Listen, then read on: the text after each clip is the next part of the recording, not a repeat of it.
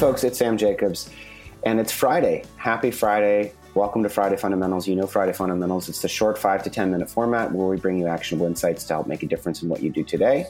We've got this week's guest back on the show, Anjulika Saini, and we're going to be talking about one of the skills, the critical skill that makes a great salesperson. So it's a great question. She's got a great talk track on it. But before we get there, we want to thank our sponsors. We've got two sponsors for Friday Fundamentals. The first is Outreach. Outreach triples the productivity of sales teams and empowers them to drive predictable and measurable revenue growth. By prioritizing the right activities and scaling customer engagement with intelligent automation, Outreach makes customer-facing teams more effective and improves visibility into what really drives results. We're also sponsored by Pavilion, formerly Revenue Collective. Pavilion is the key to getting more out of your career. Our private membership connects you with a network of thousands of like-minded peers and resources where you can tap into leadership opportunities, professional development, mentorship, and other services made for high-growth leaders like you. Unlock your professional potential with a Pavilion membership. Get started today at joinpavilion.com. Anjulika, welcome back to the show. Thanks for having me again. We are excited to have you. So our question for you is this. In your opinion, what's the number one skill? What's the number one quality that makes an effective salesperson? Yeah, hands down, curiosity. So if I could leave you with anything, it's be curious about everything, about the people you work with, about the business that the company is in, the industry that they're in. Just really ask questions. I don't think I've ever run across a situation where there are too many questions asked.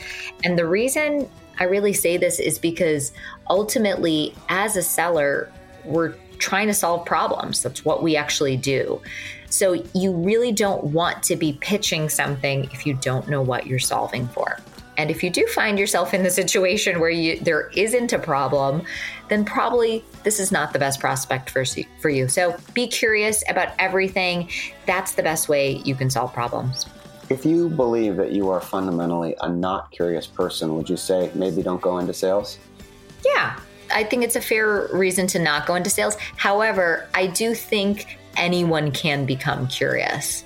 I love the 5 whys rule. So can you ask yourself why or what continuously so you get to the root problem? So it's not hard to be curious. You just need to get into the practice of it. Makes a lot of sense. Curiosity is a fundamental driver of success, folks. Anjulika, remind us, if we want to get in touch with you, what's the best way to find you? Find me on LinkedIn. And you mentioned on Tuesday to spell your name correctly. How should we spell your name? Yeah, I mean, my first name is pretty unusual. So it's Anjulika. Last name Saini, Saini. Awesome.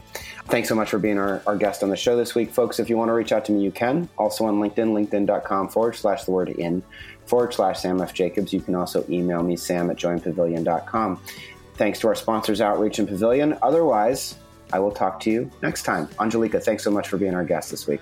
Have a great weekend.